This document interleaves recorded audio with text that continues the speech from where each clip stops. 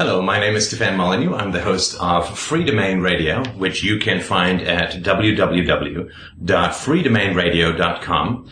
And given that we are a show that attempts to deal with certain philosophical questions, I thought maybe it might be kind of interesting to go through a definition of philosophy and talk about some of the basic concepts behind philosophy so that at least you have some understanding of the approach that I take when it comes to discussing philosophical questions and see if it's worthwhile or something that you would like to incorporate into your own life, into the study of wisdom or knowledge or truth or reality or ethics and so on.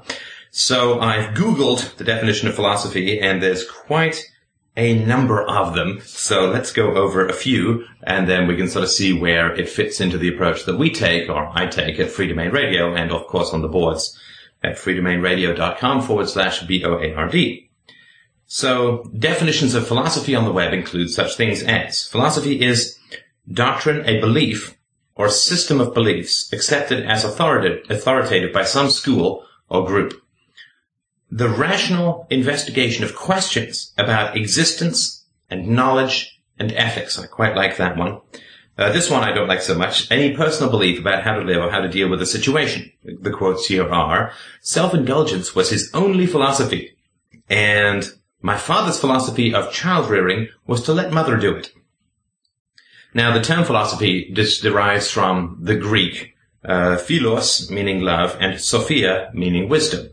So, a lover of wisdom. What philosophy is, or should be, is itself a philosophical question that philosophers have understood and treated differently throughout the ages. And another definition of the study of truths about reality, the search for wisdom. And another one is to say, this is from Merriam's, the love, the study or pursuit of wisdom or of knowledge of things and their causes, whether theoretical or practical. The study of all wisdom at the source and of all principle as creation. Now we start to get into capitals. I'm not going to try and hold this up to you, but we start to get into capitals a little bit towards the end there. And my experience has been that whenever you start to get capitals, like wisdom is capitalized and principle and creation is capitalized, that you are drifting into a noumenal Platonic realm, or basically the realm of ideals, which is not what I deal with in terms of philosophy. Another definition is the study of seeking knowledge and wisdom in understanding the nature of the universe, man, ethics, art, love, purpose, etc. Nice. But study to me is a little bit sort of vague. And here's another one. The objects of philosophy are upon the whole the same as those of religion. In both, the object is truth in that supreme sense in which God and God only is truth. Well, I would disagree with that with an energy and emphasis that I could scarcely express here without launching into a series of acrobatics that the camera probably couldn't catch because, they'd be so fast and ninja-like. And there's a number of other ones that I think are quite interesting. But basically, the idea behind philosophy is that there is a capacity for error within the human mind. And because there is capacity for error within the human mind, we need a science or a set of logical propositions that are going to help rescue us from error. Now, I'm just going to put this down, and I'll stroll around a little bit here. I found it a little bit nicer for me to have a bit of a stroll while chatting with you because it keeps me a little bit sort of looser. But the first thing to understand when it comes to looking at something like philosophy is to understand that there has to be capacity for error.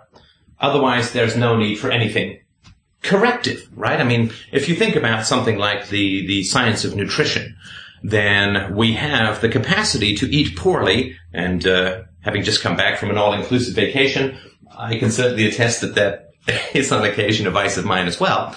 So we all have the capacity to eat poorly.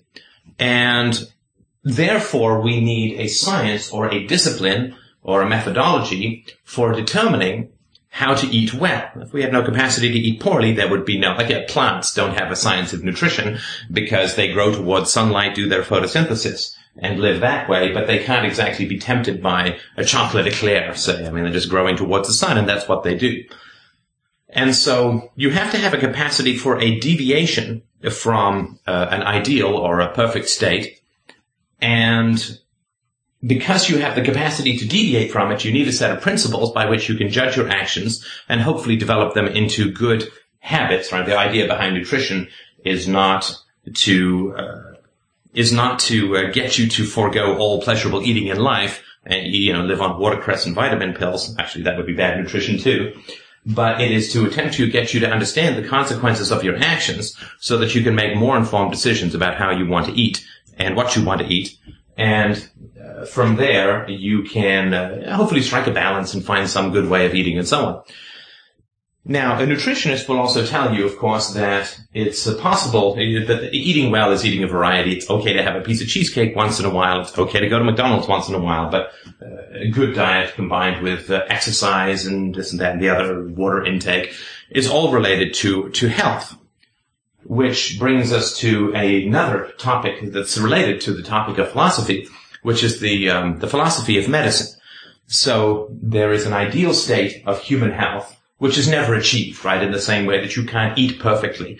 You can't achieve perfect health. We all have viruses running through us. Maybe we get a bad night's sleep, we got a headache, we stub our toe, some sort of negative consequences going on. And so the science of medicine is the science it's sort of related into two areas. The first is in the realm of prevention, which is somewhat related to nutrition. And that is, of course, designed to help you avoid ending up with particularly difficult situations from a medical standpoint. So, for instance, if you eat too much sugar and don't exercise and don't take care of yourself, then your odds of developing diabetes go up quite considerably. Now, medicine, and this is more in conjunction with nutrition and exercise, has a good deal to say about how to prevent diabetes from coming into being. However, if you end up getting diabetes, then medicine also has something useful to say about how to manage the symptoms, about how to take your insulin and how to do all these things so that you don't end up dying, losing a limb, losing your eyesight, whatever it is, from the problem of diabetes. So prevention is one aspect of it and cure is another aspect of it. And so if we look at these sort of disciplines, then we can say that there is a right way to do things, there's a wrong way to do things. There's no perfect, optimal, under all situations way to do things. But just because there's no such thing as perfect health doesn't mean that there's no difference between somebody who's got a mild cold and somebody who's dying of cancer. To use another metaphor, there is salt water in the sea and there is fresh water in a lake.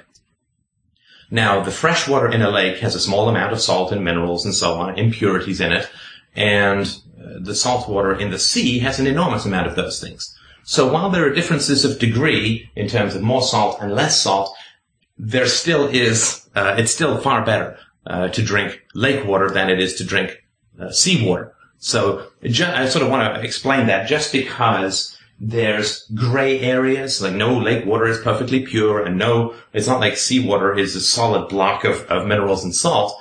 Just because there are differences of degree between seawater and freshwater doesn't mean that there's fundamentally no difference between them. Right? They're not just differences of degree from that standpoint. So while none of us is perfectly healthy, there's still a very large degree between me standing here right now talking to you. I have no head cold. I haven't stubbed my toe. I'm feeling good. Had a good night's sleep. There's still a huge difference between that, although I do have viruses and bacteria in my intestines and all that kind of stuff. There is a huge degree of difference between myself standing here before you in a relatively healthy state and somebody dying of cancer, in the same way that there's a difference in kind, not just in degree, in the potability or the drinkability of seawater as opposed to lake water, even though lake water contains minerals and seawater contains H2O and so on, which you can drink. There's still a very large difference between those two states.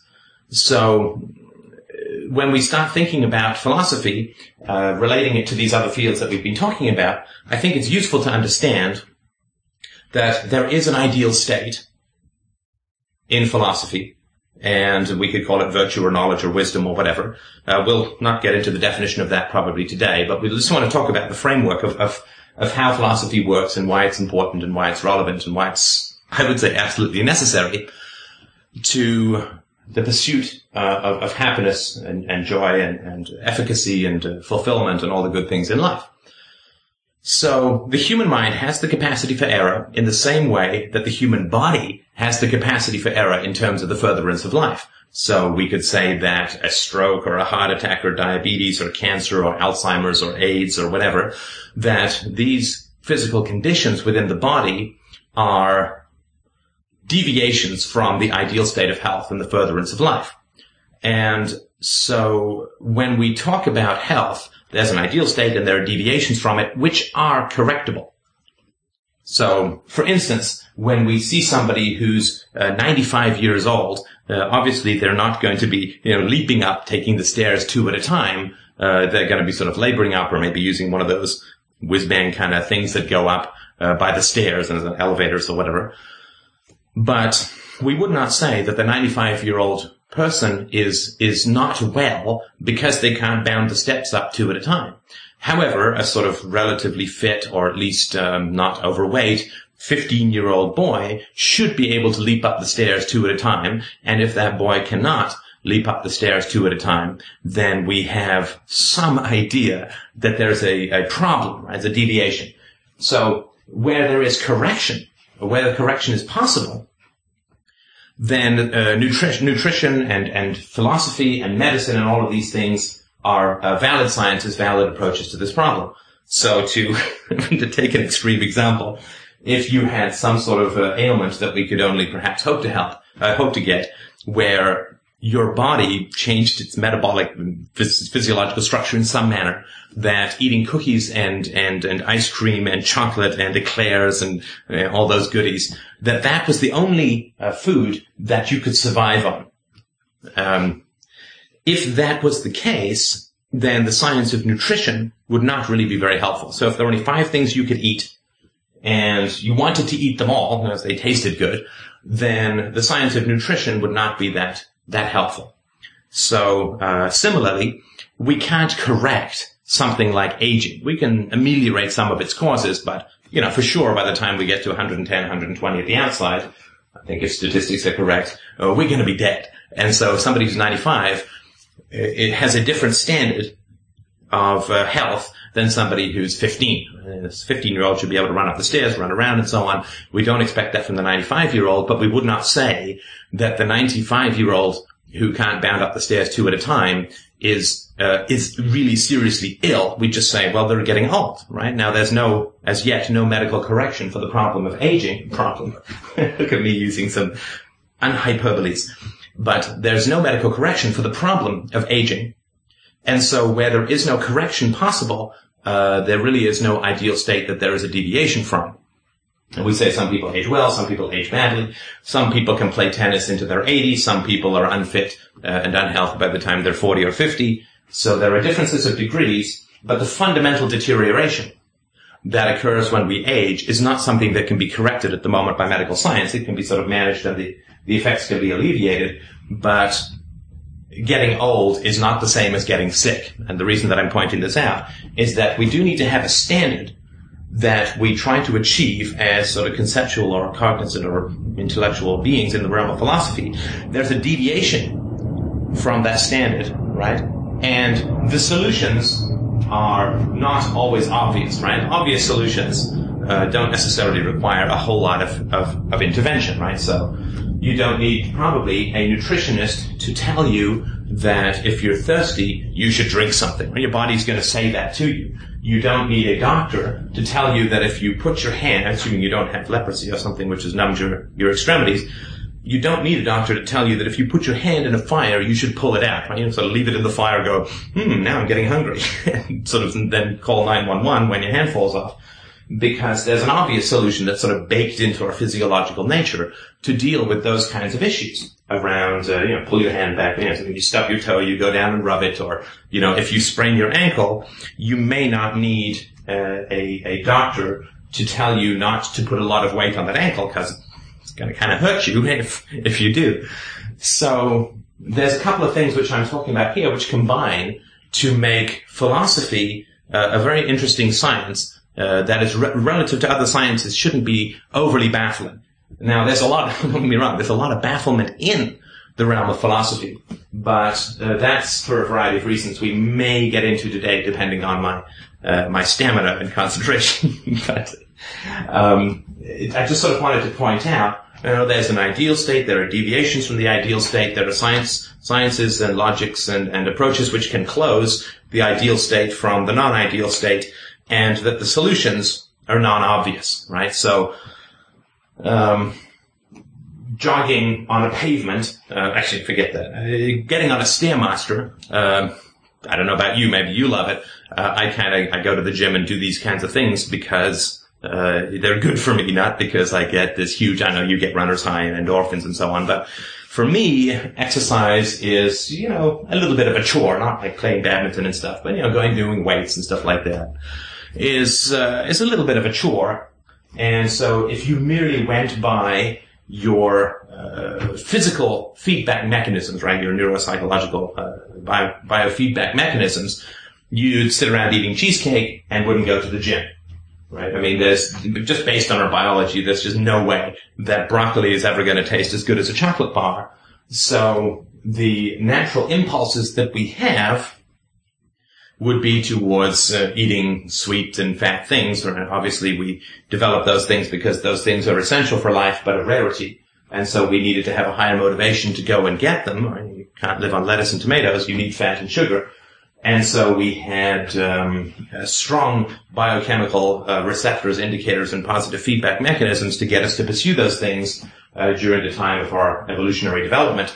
Now, of course, they're overly plentiful, all these sorts of problems, but fundamentally the solution that a nutritionist has to come up with is sort of non-intuitive, right? So when the doctor says you need to eat more salads, you need to eat less fat, you need to eat less sugar, and you need to exercise more, well, that's kind of counterintuitive, right? Because our biological feedback mechanism leads us towards the dessert tray and then the couch.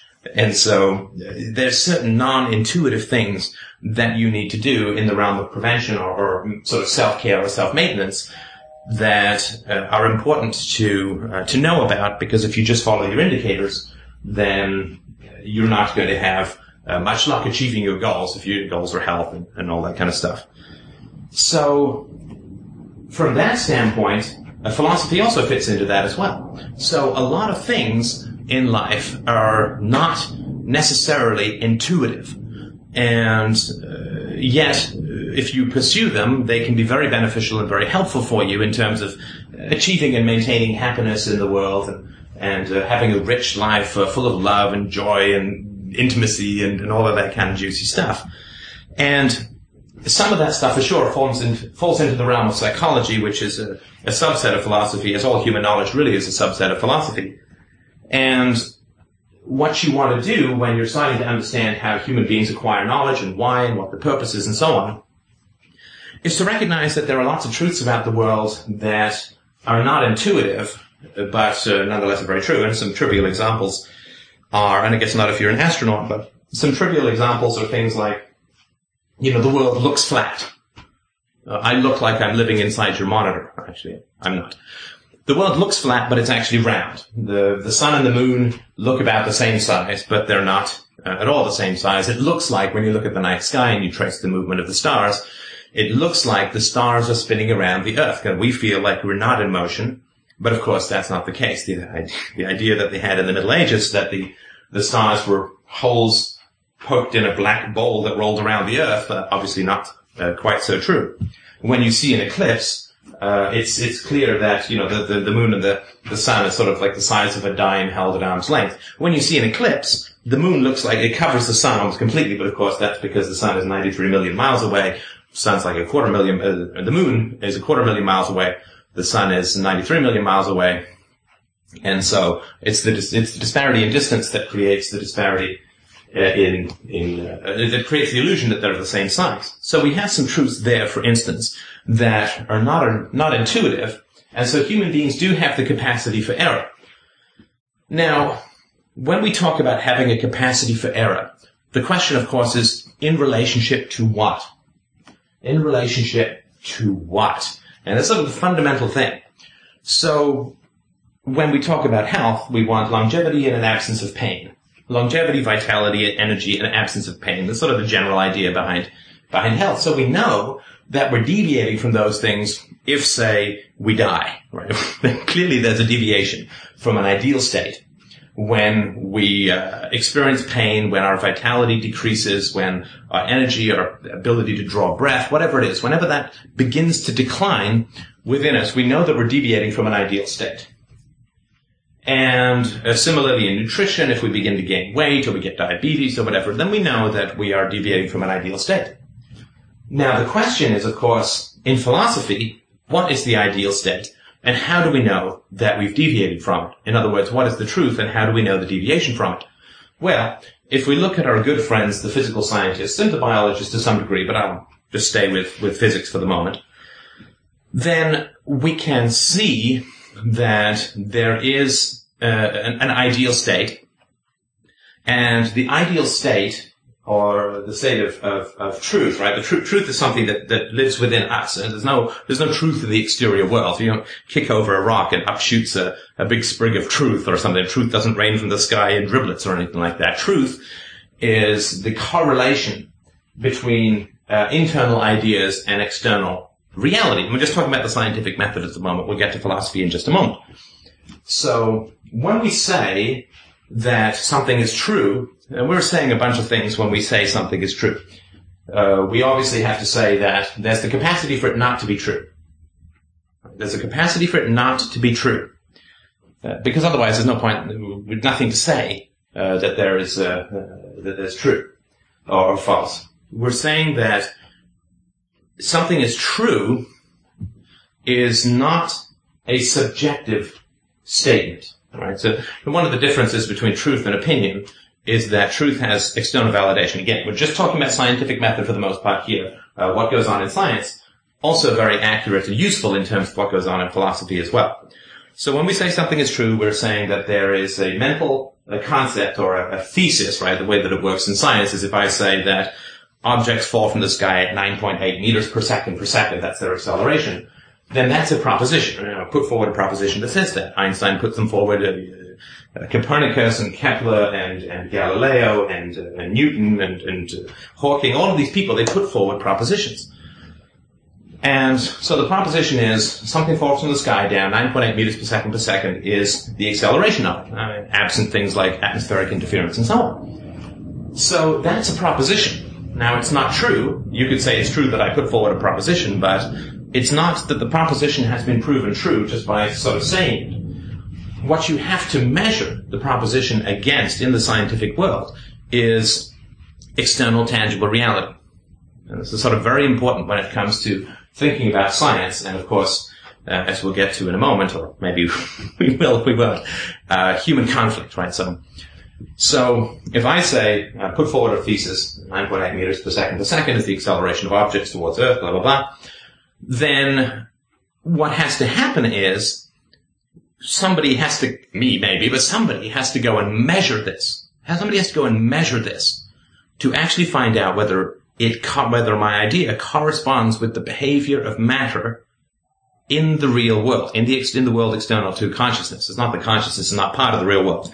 And it's biochemical and it's neurological and there's nothing mystical about it. At least certainly there's nothing proved about the soul or anything like that. So we just talk about the mind being part of reality from a electrical, chemical kind of energy way. But I put forward a proposition, then that proposition has to be validated in the real world, right? So the way that we validate a proposition in the scientific realm is we test it. Okay? Simple as that, right? We test it and we do a statistical analysis on variation. The tests are never going to be perfect. They just have to be close enough. 9.8 meters per second, you could probably go to 500 decimal places and still not be perfectly correct. And then maybe it's windy and maybe it's this and maybe it's that. So again, we're back in the realm where there are certain amounts of gray areas right at the core of things. Only in mathematics can you say 2 plus 2 is 4 and have it be perfectly true. You put 2 and 2 oranges together, they're different shapes, different weights, different sizes. But when you put 2 and 2 of them together, you still have 4 oranges, even though you don't have a perfect reproduced set of 4. We can get into all that another time. But again, just because there's gray areas right down in the core of things doesn't mean that there's no difference between truth and falsehood. This is sort of very important to understand. if I offer you seawater versus lake water to drink, even though lake water is not pure, as I mentioned earlier, you'll still choose to drink the lake water unless you want to, I don't know, you want to be sick or something. So from that standpoint, we then take something in the proposition in the scientific realm and we attempt to reproduce it through physical experimentation. And it has to be reproducible. It can't be necessarily location dependent. It can't be time dependent. Because we're dealing with physical reality, which has objective and universal laws, you can't say, well, in Norway it's 9.8 meters per second, in Iceland it's 2.2, and, things don't even fall down in Thailand. So we have to have some methodology by which we compare our ideas to external, physical, tangible reality in order to validate them. So when we say something is true, what we're saying is that it's either logical. Logic is a complicated topic, as we'll get to another time, but it's sort of one of the things. So when you're dealing with a theory in mathematics, you don't necessarily have to produce the things that you're talking about in the real world. Mathematics is a certain kind of logic that does not require, it requires independent verification and fact checking and logic checking and so on, logic checking. But it doesn't require physical experiments in the same way that physics does, right? You have to go and measure how fast the ball falls down. So when we have a proposition or an idea within our mind, we have the capacity for error, right? It's very fundamental, right? So we look at the world, it looks flat. We look at the sun and the moon, they look like the same size, and so on. So then what we need to do is we need to compare the ideas that we have and the predictability of those ideas and compare those to what actually happens in the real world. And that's how we determine whether something is true or whether something is false.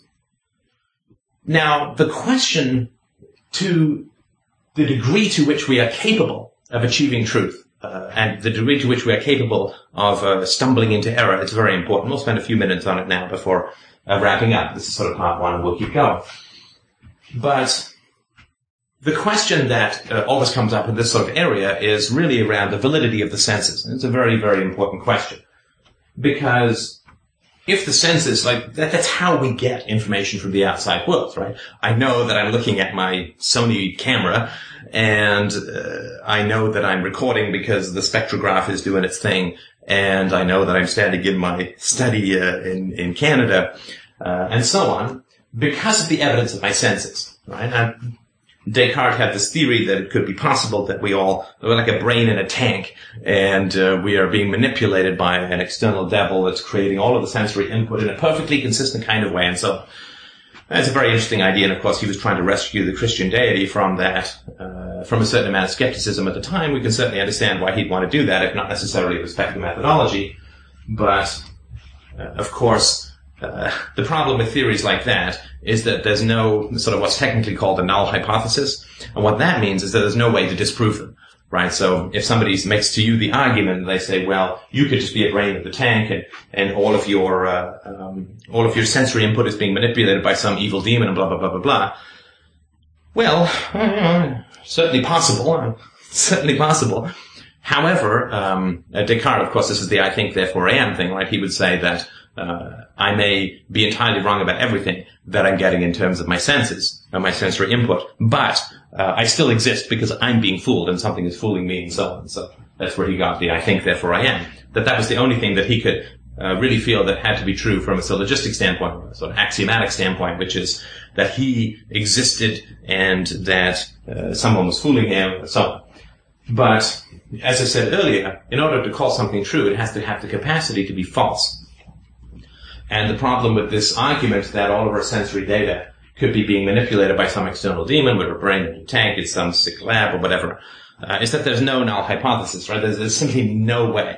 It's like if you've ever had a conversation with a paranoid person, it's like talking to them about, how you break them out of their theories, right? The CIA is watching me. Well, have you seen any? No. See, that's how good they are, right? I mean, if I'd seen them, I wouldn't worry as much because then it wouldn't be the CIA because the CIA, whatever, right? So if there is somebody watching you, then you are being shadowed by the CIA. And if there isn't somebody watching you or you can't see them, it's because they're hiding and they're really good at it, right? So if there's no way to disprove a proposition, it actually has no truth or false value statement and is not something that can really be conversed about, right? If I say, I'm actually a voice in your head and this is, you're not actually looking at a screen, you're having a dream and I'm sent from the future and blah, blah, blah.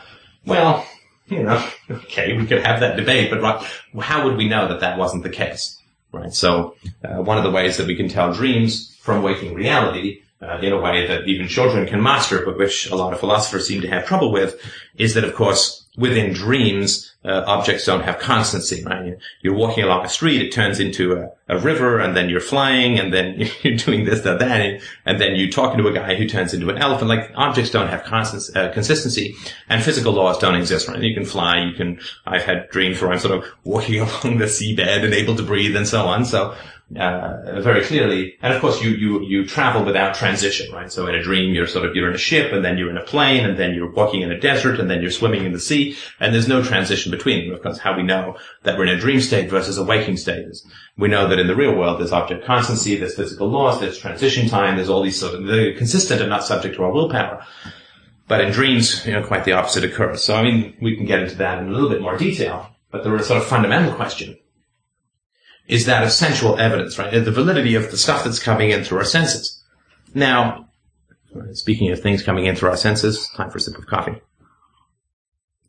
Now, the way that we can understand or appreciate the validity of our physical senses is to understand why we have 5 of them, of course, right? So, our physical senses, they do not provide, except in the event of dysfunction, like you're blind or you've a ringing tinnitus, a ringing in your ear or something. Assuming that your senses are functioning in a healthy manner, it's certainly possible that one of your senses can provide information that you misinterpret, right? I mean, the senses are valid. Our interpretation of the evidence of the senses is not valid. So, to take an old example, if you think of a stick, and you put a stick in water, and you see where the surface tension exists, it bends light in the water, right? So it looks like the stick is sort of bent in water. And if you look at that stick and you say, hey, the stick is bent right where the water is, or it has a sort of, it goes like it does a zigzag where the water is, then what you're saying is not what your eyes are telling you. The eyes are telling you this is the light rays. You assemble it within your mind. And then you come to the conclusion that the stick is bent based on the evidence of your eyes. It's fine. But of course, we have more than one sense, right? So what you can do is you can take your fingertip and you can run it down the stick as it goes into the water and it doesn't feel bent, right? So then you have an inconsistency between your eye, the evidence of your eyes, and the evidence of your fingers, your touch. Now, it's important to understand that the eyes are not fooling you.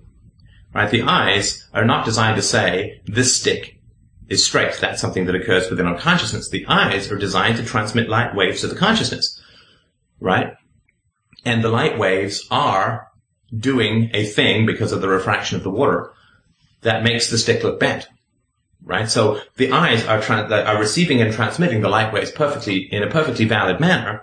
It's just that we're then interpreting that and saying the stick is bent, right? A more accurate way of saying the light waves are producing an appearance of disjointedness in the stick. It seems a bit of a long and convoluted way of putting it, but that's still an important thing to understand, that the stick only appears bent to you, and you can validate it with your other senses. So another example, of course, is that let's say that you and I are walking in the desert. And we are standing in a desert, lots of heat, it's hot. And I look into the distance and I see what appears to be a lake. And I go, oh man, that's great. I'm kind of hot. I'm kind of thirsty. Let's run over to get to the lake. Now, what I'm seeing, of course, say could be a mirage. Probably is a mirage. A lake in a desert would be a little bit unusual. Mirages happen all the time. Now, when we think of what our eyes are doing, right? What's happening is that light waves are bouncing between differently heated sort of layers of air and producing the appearance, right, of a lake. Now, the light waves are bouncing and hitting my eyes perfectly correctly because my eye is all about transmitting light waves. It's not about interpreting things to be a lake, right? I mean, mice have eyes, but I doubt that they interpret things like lake, right? I mean, the eyes are simply just dumb transmitters of information. And it's our mind which then interprets and assembles it into a sort of rationally cohesive view of the world. And so if we're in this desert, and I look into the distance and I say, look, there's a lake, then let's say that you and I had never heard of mirages before. It's our first time in the desert, so we have no idea what's going on. Well, we're going to say, well, there is a lake, right? And it looks to be about, I don't know, half a kilometer away, right? So we start sprinting our way towards the lake. But when we get there, the lake has moved, right? So to speak, it's moved off into the distance. It's now still a half a kilometer away. Well, I think then when we we think that we're walking towards a lake or running towards a lake, we get there and there's no lake, then I think it's valid for us to say, I don't think that what's happening is the lake is moving, because lakes don't move, except at a sort of geological pace. And so it probably is the case that we're receiving some sort of visual signal that we're misinterpreting as a lake. And of course, that's why we have the word mirage. So that's sort of one way of checking it, right? You say, oh, there's a lake, you run towards it, there's no lake, it's moved, it's gone further, there's nothing to sort of dive into or drink. And so you say, well, you're validating the perception of there being a lake with your other senses. You get there and you can't drink it or touch it or whatever, right? Taste it. Now, if we say, well, it's probably not a lake, that's kind of correct, right? A good way of approaching it. But if we're in the desert and I say, hey, look, a lake, right? And it turns out that through some miracle, it actually is a lake, and we run towards it. It seems about half a kilometer away. And then we get there and we dive in and we splash ourselves and we drink and, all that kind of stuff, horseplay. Then I don't think at that point it's really valid for me to turn to you and say, you know what? I think this is all an illusion. I think this is a hallucination, because all of our senses are validating it. The object properties, physical laws of matter are remaining constant. And so I don't think it's valid for us then to say, oh, okay, well, whatever, right? It's an illusion, right? It's all our senses validate, it's logical, it's consistent, we close our eyes, we open, it's still there, we had transition time, and so on. And so I think it's perfectly valid for us then to say, hey, we're in a lake. It's a real lake, and so on. So that's sort of an important thing to understand when it comes to receiving information about reality through your senses. And that's what makes the scientific method, of course, so powerful, is that it surmounts the evidence of the senses. But of course, it has to use the evidence of the senses in an alternative way to make its case. So, for instance, back before, geometric measuring devices and satellites and so on, and space pictures, how did we know the Earth was round? Well, they put a stake in the ground in one place, and they put a stake in the ground in another place, hundreds and hundreds of miles away. And then at noon, they measured the shadows, and they got a sense of that. And then I think there was certain mathematical ways that when a ship went over the ocean, you saw it kind of, the hull and then the mast and all that went over. So it looked like it was going down a slow slope. Last but not least, of course, when there was an eclipse of the lunar eclipse, right? So when the Earth went between the sun and the moon, as the Earth's shadow went across the moon, you could see that it was rounded, right? So although the evidence of the senses, when we're just sort of going about our daily life, seem to indicate that the world is flat, we still have to use the evidence of our senses to see that the world's shadow is round when it goes against the moon, to measure these two sticks, to see what their shadow is, to see the ship going down over the horizon on a slow slope, and so on. So the evidence of the senses simply requires verification, or requires a systematic organization of the evidence of the senses in order to come up with something that's true, or more true, versus something that's false. And just because there's no perfect truth that we can always achieve, it doesn't mean that there's no difference between truth and falsehood, as we talked about earlier. So I hope that that's a useful introduction to the ideas behind philosophy. There has to be some ideal state, and generally in philosophy the ideal state is the actions of the world in reality, which we obtain through the evidence of the senses and validate through rationality. And we can talk a little bit more about how the scientific principles, or the scientific method, works in terms of its connection to philosophical methods, perhaps in the next podcast, in my tightly sequenced reasoning flow here. But I thought that this would be an interesting way for you to at least understand some of the ideas behind philosophy, why it's so helpful. We can get into in the next one what kind of decisions it can really help you make, and why it's so important to examine your opinions to find out if they're true or not, And that's a very, very powerful and interesting pursuit. I hope you'll join me for it next time. This is again Stefan Molyneux from Free Domain Radio. Thank you so much for listening, and I will talk to you soon.